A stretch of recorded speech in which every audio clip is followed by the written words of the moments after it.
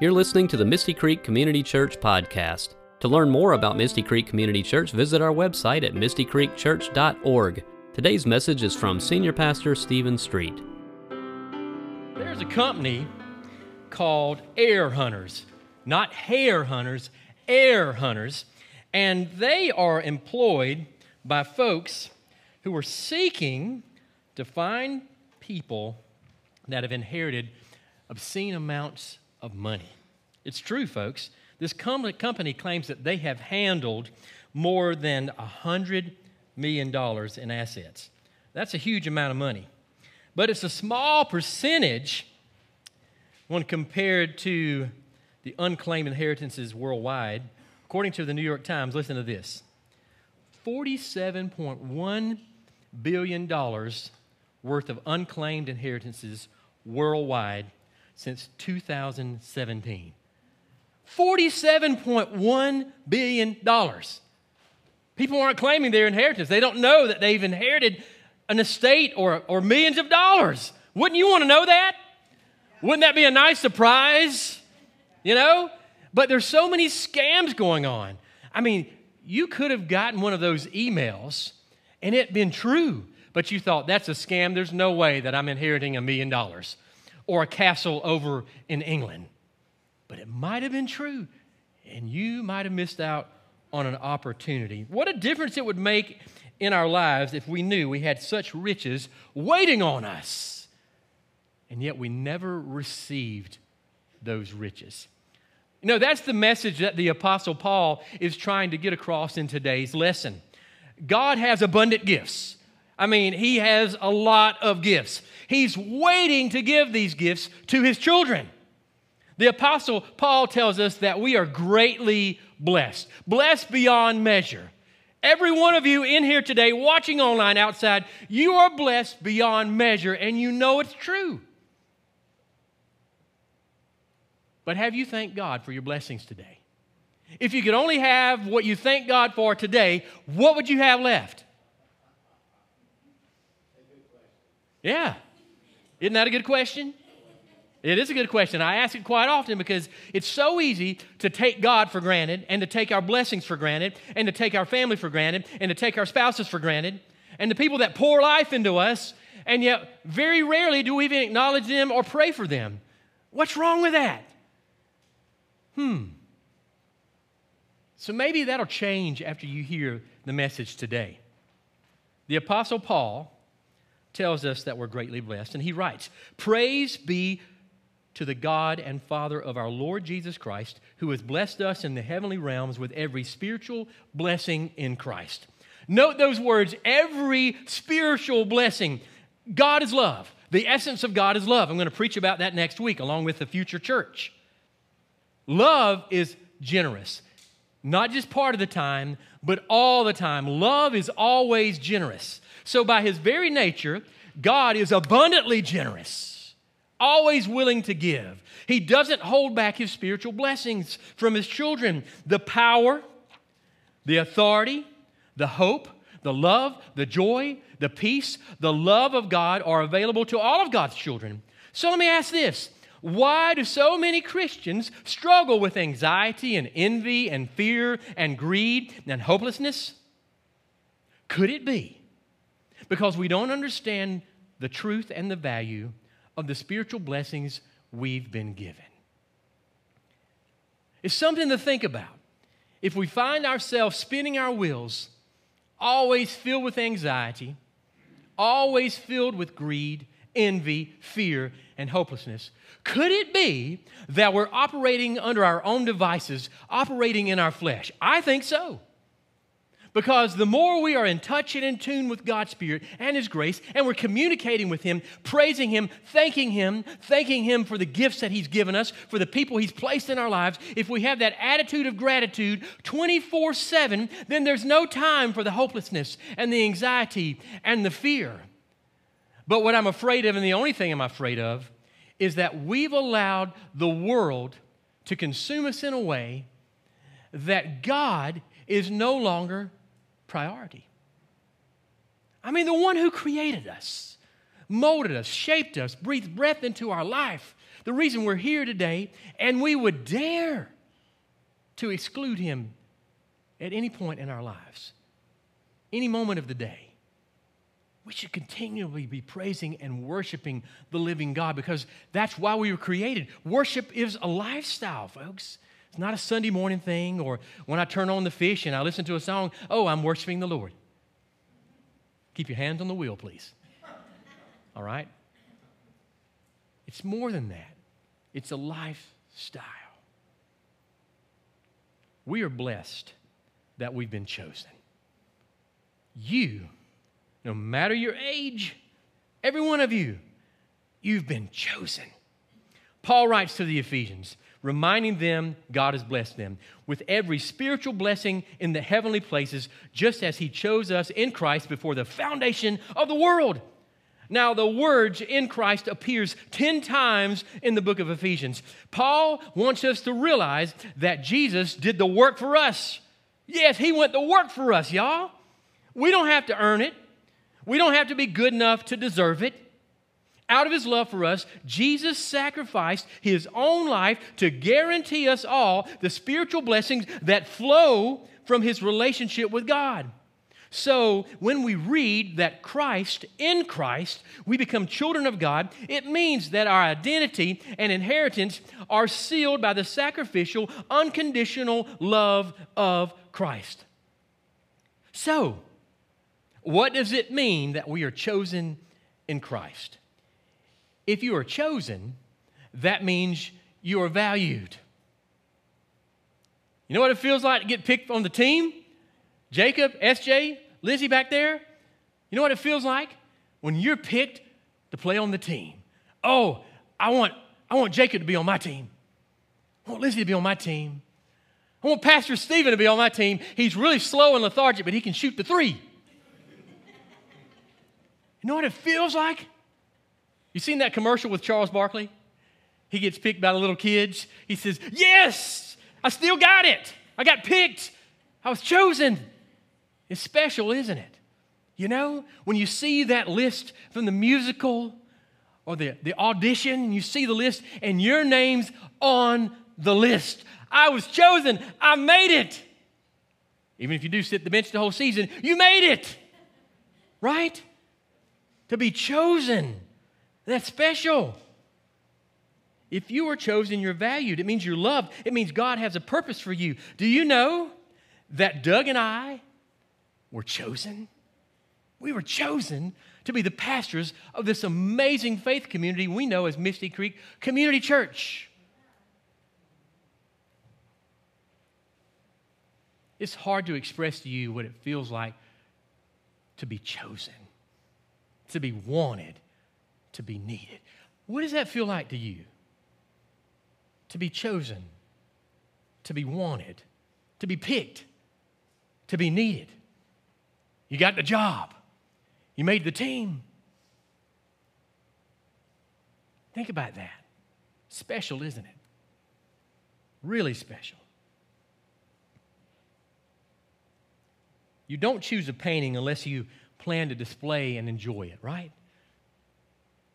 You've got paintings in your home that you are so proud of that tell a story, especially if it's something from a trip that you went on with your family, a portrait of some sorts. Maybe it's a painting of your dog. Some of you have those, don't you? Fancy, nice oil paintings. Raise your hand if you got one. We got one. We just got it. Yep. It's right by the door. Reminds us of the dog, where the dog used to come in the door right there. It's right there. I'm still acting like the dog's alive because I keep looking at the picture. But that's okay because it's precious. It means something to me. And you have pictures like that, don't you? You don't choose a spouse unless you plan to cherish and love that person. You can't imagine spending your life without them. When I'm counseling couples for premarital counseling, preparing them for a wedding, and I've got 2 coming up, I ask them that question. Can you imagine your life without him in it or her in it? And if they pause and hesitate for any moment of time, I realize we need to have a couple of more sessions. But if the answer right off the bat is, I cannot imagine my life without her, I can't. I don't know what I would do. She's everything to me. He's my heartbeat. that leads me to believe that God has brought them together. And we can work on that and expound that to make it something sacred and special and anointed that will last. It's beautiful, isn't it? Now consider that God has chose you and destined you for adoption as His child before He created the world. That's scriptural, ladies and gentlemen. He adopted you, destined you before the creation of the world. You were on God's mind before the creation of the world. Once we understand this truth, how can we doubt God's love for us or God's plan for us? I want to tell you a story, and I want you to listen closely to this story. In November 1984, a young man named Patrick was doing his laundry in the dormitory at San Francisco State University. It was late at night, and Patrick was spooked by a sound coming from a cardboard box in the corner of the laundry room. He walked over and peeked inside the box, and in the box was a baby. Right between the washer and the dryer, there's a box, and there's a baby, and there's a laundry detergent, and the fabric softener, and then there's a baby. Can you imagine a college student, what that would be like? There's a baby there. And so he picks up the baby girl that's been abandoned in the laundry room. The baby's temperature is dropping. The baby is turning blue. So he rushes to grab the first student he saw, and it just so happened to be a nursing student named Esther Rager, and ask her for help. Providentially, Rager had just completed a course in infant care. She cared for the baby until the paramedics arrived. The hospital staff named the newborn baby Jane Doe. When the story hit the news outlets, numerous people from all around the country offered to adopt her. Among those who contacted Child Services were Sam and Helen Sobol. Helen says that the moment she saw baby Jane's picture in the papers, she said to herself, "This is our baby." So the Sobols adopted her and changed her name to Jillian. They never hid the fact that she was adopted, but they did not tell her the circumstances of her birth until she turned 16. They were concerned that Jillian might be upset at her abandonment. But when Jillian recalls this conversation, she remembers the overwhelming feeling of being special and loved. It didn't matter how her life started out. All that mattered was that she had been chosen and adopted. That's what defined her life. More than 20 years later, Jillian Sobol entered San Francisco State University, where she had been abandoned, this time as a student. She washed her clothes in that same laundry room, folks. Probably the same washer and the dryer for anything like the college I went to. She graduated in 2015 with a degree in hospitality and tourism management. How could you ever doubt, if you're watching today, how could you ever doubt a good God? How? It's God's great plan that there are no grandchildren, no stepchildren, there are no illegitimate children, because each of us is a child of God in Christ. And that includes the crackhead under the bridge on 14th Street, is a child of God, chosen by God, on equal ground as you are in God's eyes. Chosen. We are set free, folks. We are chosen. Let that truth define you. There's great joy in a feeling of chosenness. I looked that up, and it's not even in Webster's dictionary, but I said I'm going to use that word anyway. Chosenness.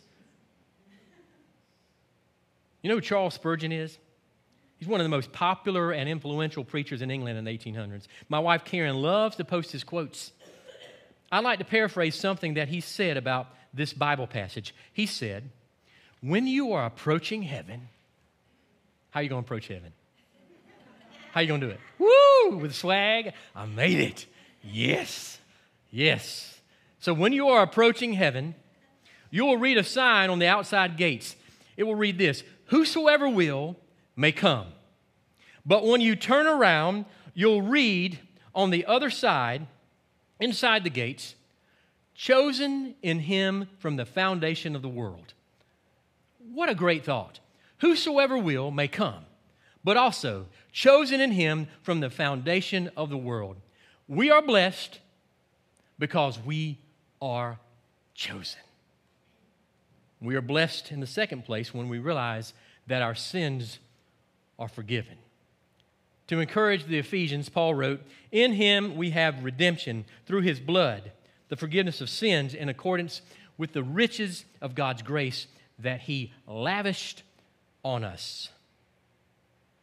You know, the wrongs we have done often are a primary source of our feelings of failure and unworthiness. We can do 100 great things and do one wrong thing, and we focus on that one wrong thing. And it gives us feelings of failure and unworthiness. And folks, that's just the way it is. That's human nature. We do that. I could stand out those doors and every one of you could say, what a wonderful service, all glory to God, what an amazing message, dynamic worship. But one person could say, I didn't like it. That wasn't good. I don't agree. And that's the one person that would inhabit my thought and Doug's thoughts, not just for a day, probably all week, probably all month, to be honest with you. It's just the way things are. You could go into work. Everybody's telling you you're doing a fabulous job. And there could be that one person, because they're probably jealous, probably don't like that you're doing a fabulous job, that will say something that will speak death over you and cause you to be concerned, even worry about what they think about you all day long, all week, all month. Is there a remedy for that? I can preach all day and tell you all sorts of things. You're still going to do that. I'm still going to do that. That's just part of it. But I'm going to share some more with you that help us get over that hump of letting one person or two people have so much power over us. Because the only one that should have power over us is God. And He's chosen us.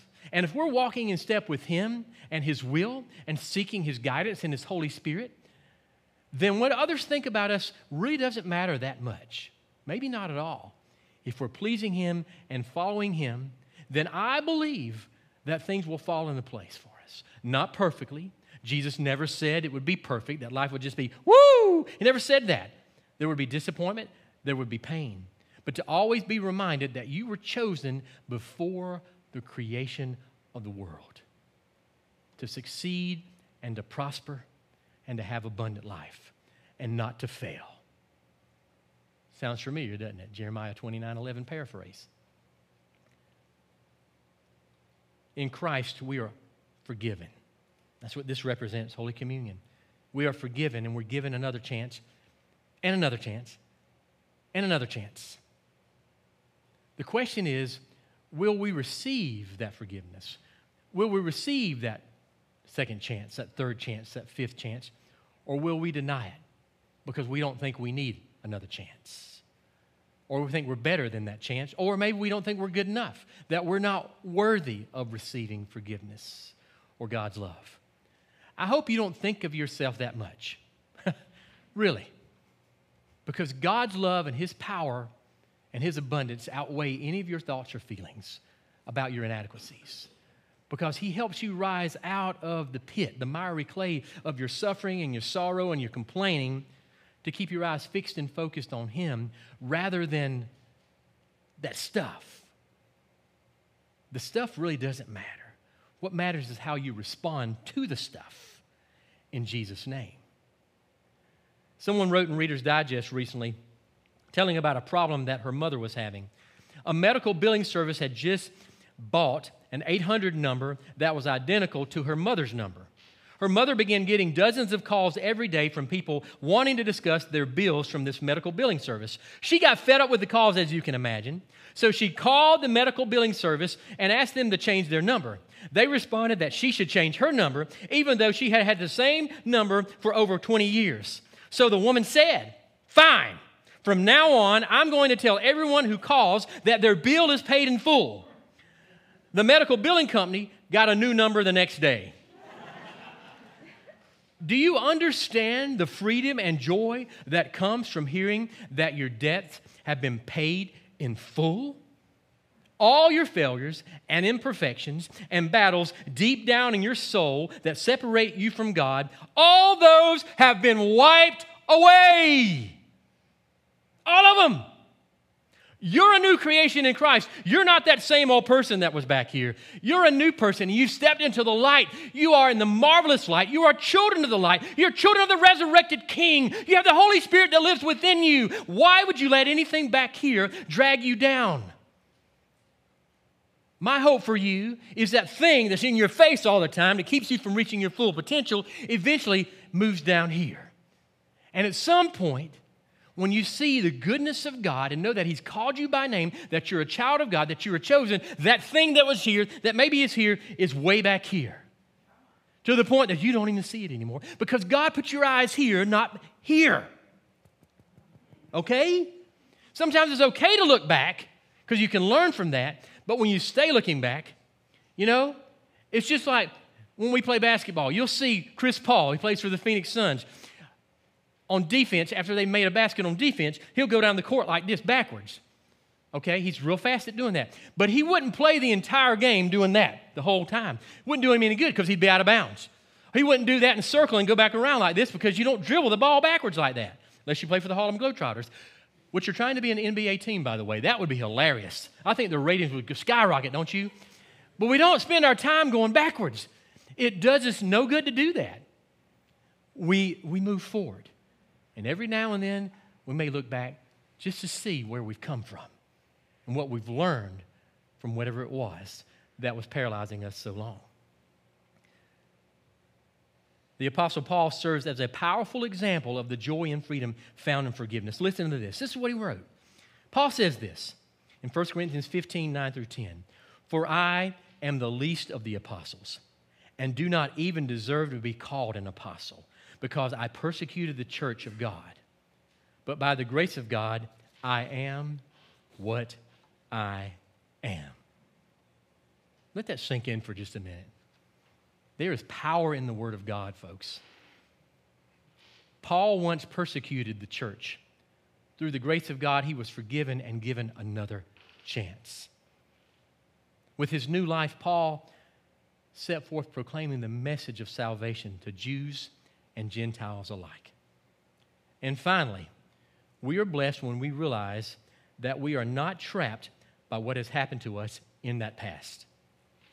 Many of us get stuck because we remember and relive old painful memories. There's a story about an old man who ran into a friend one day. He said, "Say, you look depressed. What are you thinking about?" "My future," was the quick answer. "What makes your future so hopeless?" Just as quickly, he replied, "My past." It is God who defines us, not we ourselves, not our friends and family. God defines us.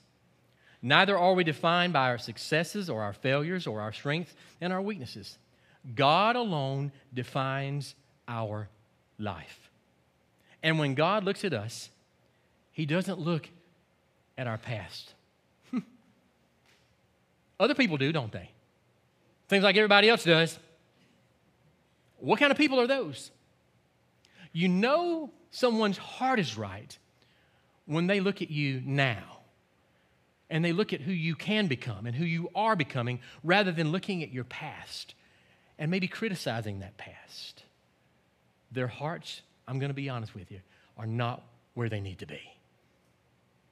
You see, we preach truth here at Misty Creek, and sometimes truth, a lot of times, it can convict and even feel like your toes are being stepped on a little bit. That's a good thing, folks. It's okay. As they say in The Chosen, get used to different, because it is different here. Not always going to make you feel like, hey, give you these 5 steps or these 6 steps to live a successful life. There's only one book, one. John Wesley used to say this. There's only one book that leads to heaven. There's only one book that truly represents love and eternity and forgiveness, and that's God's Word.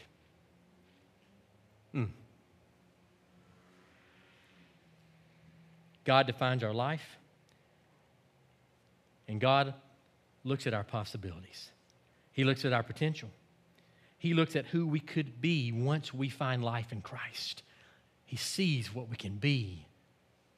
A wrong turn doesn't mean that your lives are over. For many folks, that's the case. But it doesn't mean that. For some of us, last year was the worst year ever. Many people lost jobs. Many were laid off. Their income was cut. Many found themselves having to cope with more stress.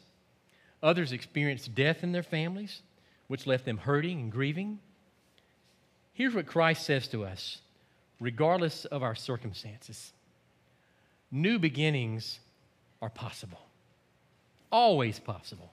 In fact, this very time is a time of new beginning. You spent your life, maybe you have, maybe you've spent your life, let's say it that way, living in anxiety and envy and disappointment. You may have let your family, your culture, or your past define you. God wants you to know you have nothing to fear. You've been chosen. You have been forgiven. You're no longer trapped by what has happened to you in the past. You are, of all peoples, blessed. Let this be the day that you find your identity, your purpose, and your future in Christ. As we celebrate Holy Communion today, may we remember that His body was broken because of us. His blood was shed because of us. His grace is greater than our sin. Any sin. Who the Son sets free is free indeed. You are a child of God.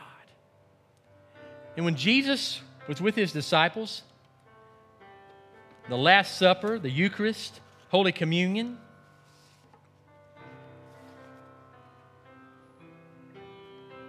He said to them, "This is my body, which is broken for you.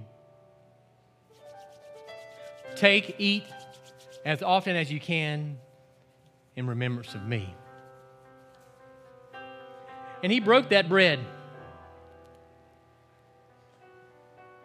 And He shared it with His closest friends for the last 3 years. He had laughed and cried with them.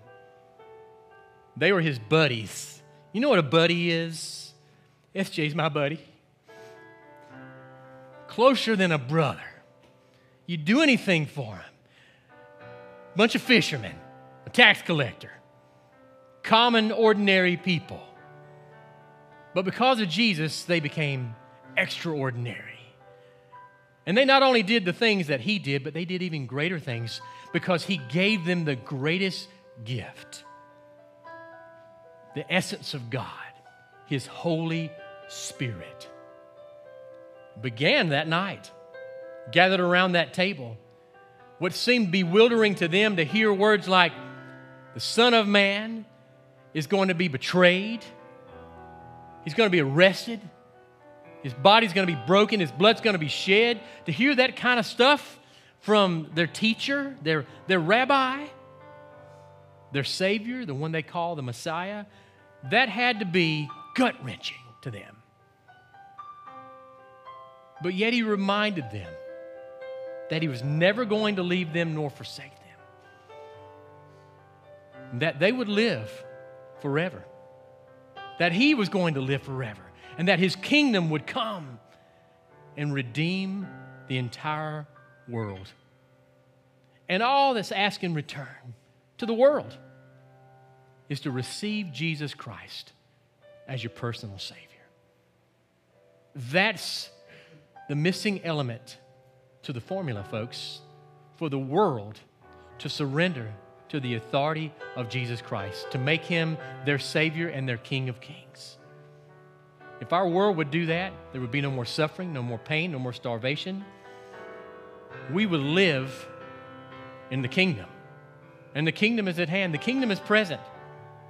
Jesus continued at that supper, and he said, my blood, the blood of the new covenant, which is poured out for you for the forgiveness of sins. Take and drink as often as you can in remembrance of me.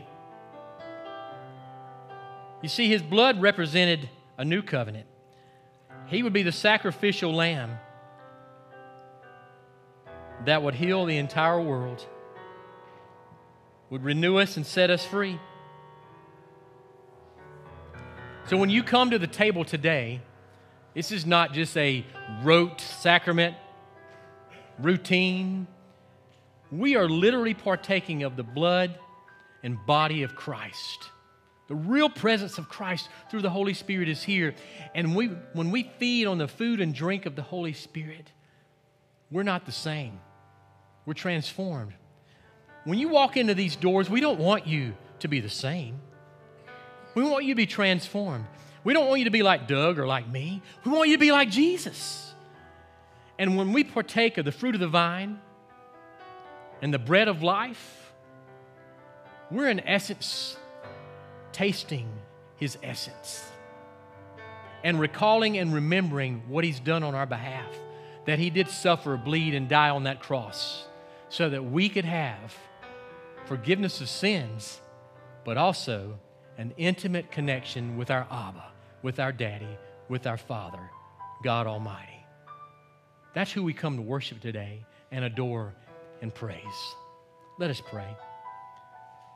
Almighty and heavenly God, we ask that your presence now come upon this bread and upon this juice, that they would be the body and blood of your Son, Jesus Christ, and that your presence would come upon the worshipers here today and those gathering outside and those online, that your Spirit would come upon us and help us to be the body of Christ, redeemed by his blood, sent forth to serve Christ and to tell others about his goodness and his grace and his mercy. Lord, we ask you to forgive us when we fall short of who you created us to be, when we take our eyes off of you, and when we allow sin to creep into our lives. Forgive us. Forgive us and make us whole. Make us more like Jesus. We pray this in his mighty name, and all God's children said, amen. We hope you were inspired by today's message. For more sermons from Misty Creek Community Church, be sure to subscribe on iTunes, Spotify, or wherever you like to stream your podcasts. You can also watch videos of our sermons and complete services on the Misty Creek Community Church YouTube channel. And while you're there, be sure to like, subscribe, and hit the notification bell. For more information about our church, including our mission, location, service times, and more, visit our website at mistycreekchurch.org. God bless you, and thank you for listening.